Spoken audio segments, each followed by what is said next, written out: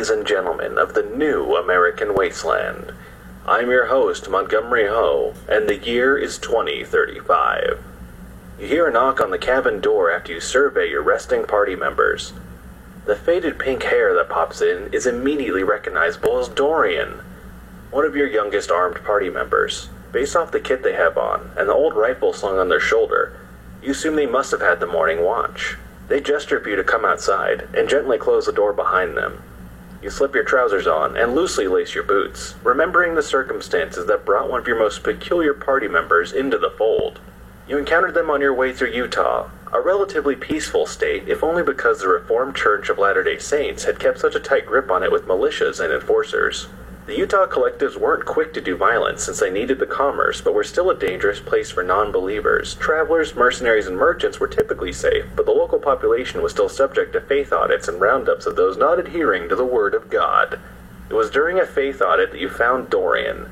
They had been fleeing enforcers through the marketplace where your party was restocking on supplies. Your party was familiar with the look of folks running for their lives, and instinctively formed a barrier between Dorian and the enforcers when they arrived. The exchange between your party and the enforcers was brief and tense. They explained that the young person you were sheltering was in fact a woman arranged to be married to a local elder, and that interfering with church affairs could result in the gallows. You, in return, explained that the young person was now in your troop, and that church affairs didn't apply to your party. This was emphasized by your calm voice and your fire team with battle rifles in the high-ready position. The enforcers backed down quickly enough. They weren't used to those they tracked down putting up armed resistance, and didn't want to gamble in a firefight in the town marketplace.